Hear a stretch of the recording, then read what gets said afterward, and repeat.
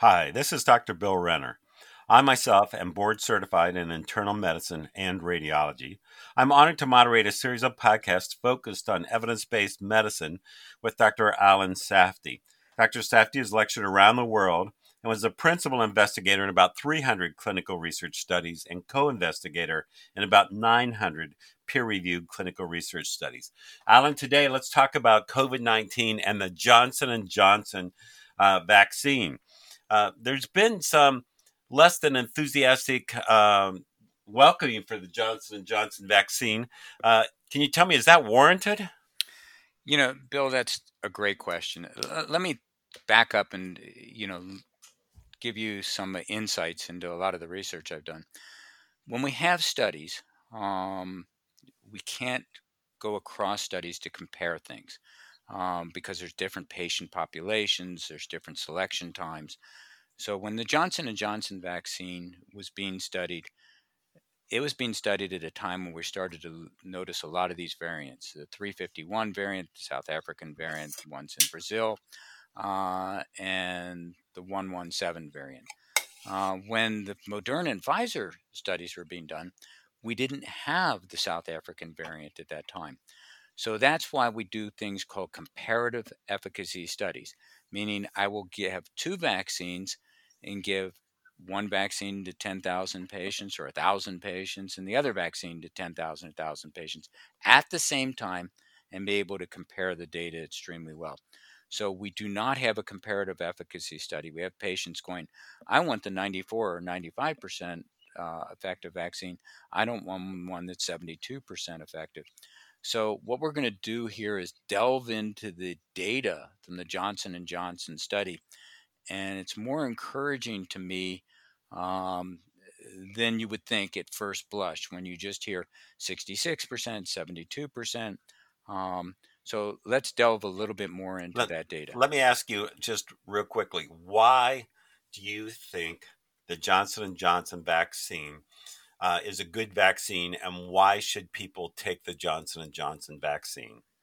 Well, what we need to look at is the vaccine candidate. This Johnson & Johnson vaccine was 85% effective in preventing severe disease um, across all regions, including South Africa.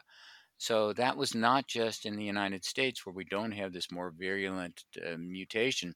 At this point, we have 3 cases as of today.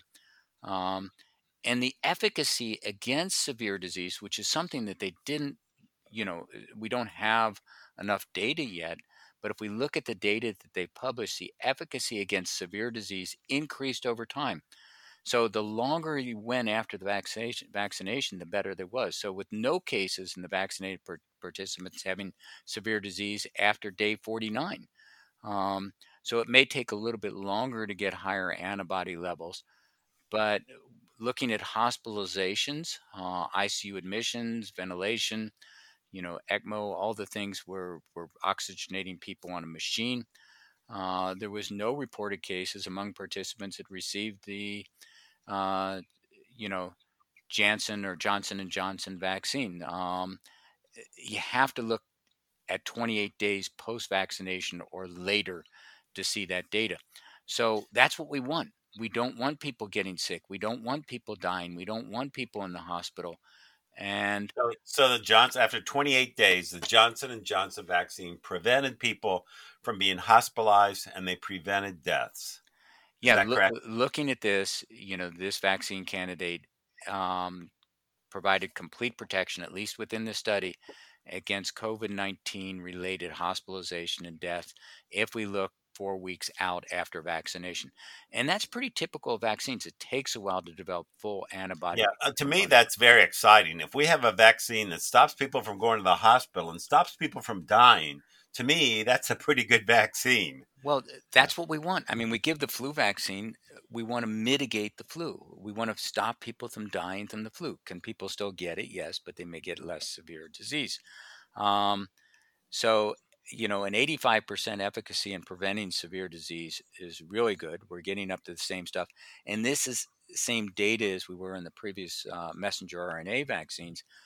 But, the thing to remember is this was studied at a different time when there was different viral replication going on in the patients, and this was a huge study. Um, One of the other things that people, we'd love to see greater than 90% efficacy.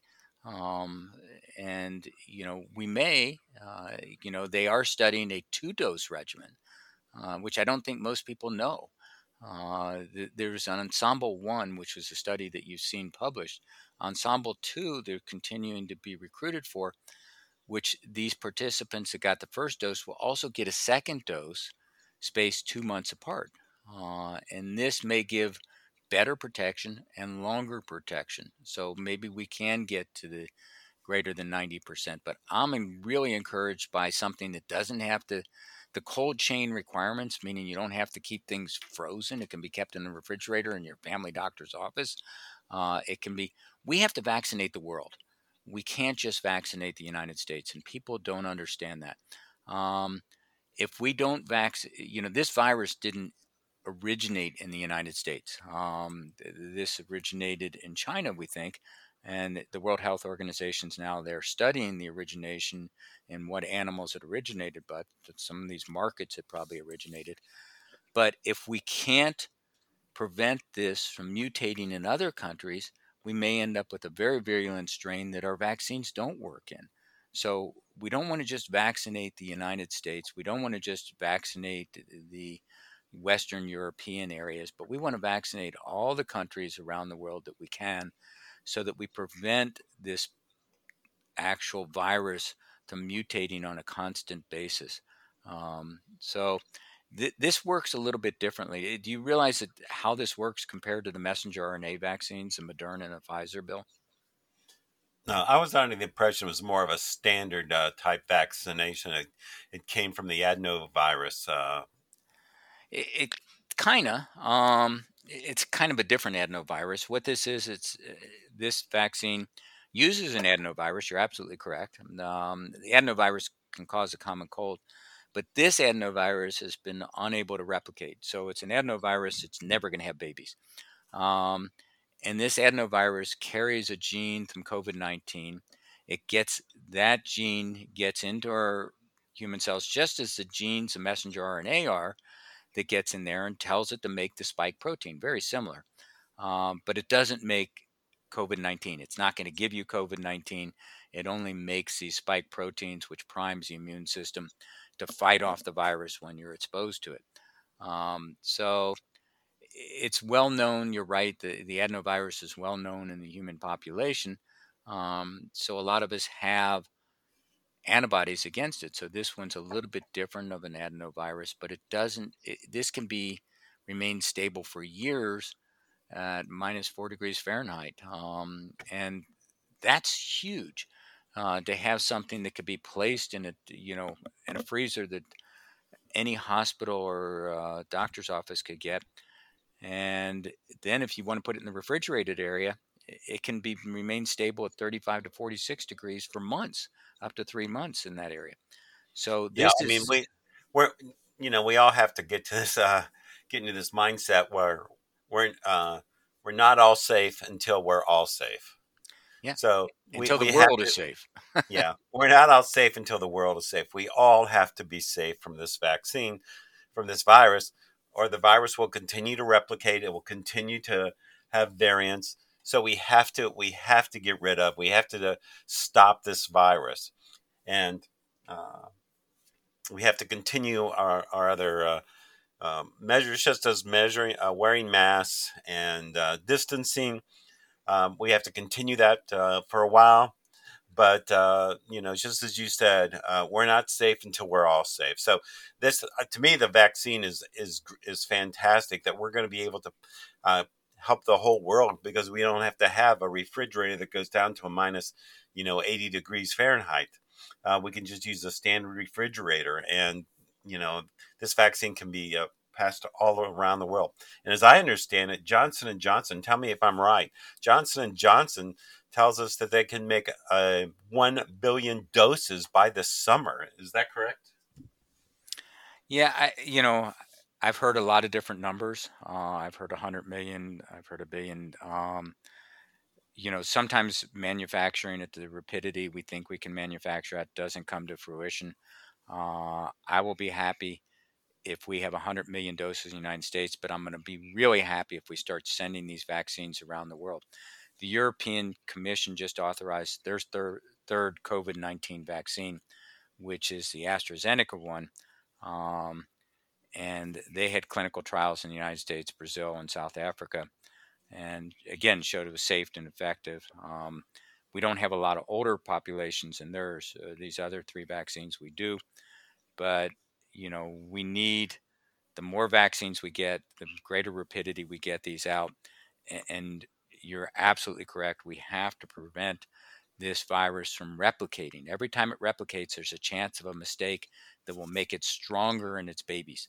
Um, and the stronger babies live the longest, survival of the fittest. So they will be the ones that propagate. So the ones that can spread easier and the ones that are more virulent or can cause more damage will be the ones that live on. So we need to be vaccinating the United States, but the rest of the world at the same time. Now, I understand that you volunteered to pass out the vaccine both in the United States and in other parts of the world. Yes, I mean, I think it's that important that I think healthcare providers should be volunteering, and I'll feel much better the longer I get to my second vaccine. But um, I'm not going to skip any preventative measures. I still haven't seen my grandkids in a long time. And, it's hard to be totally protected when you're around grandkids jumping on you. So I haven't seen them, except I see them on Zoom every night. But I think we need to be, the whole world is in this together. This virus is on every single continent.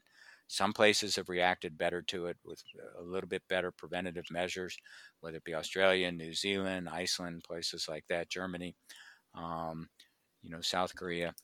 But we're in this together, and we have to get out of this together. So we can't be selfish.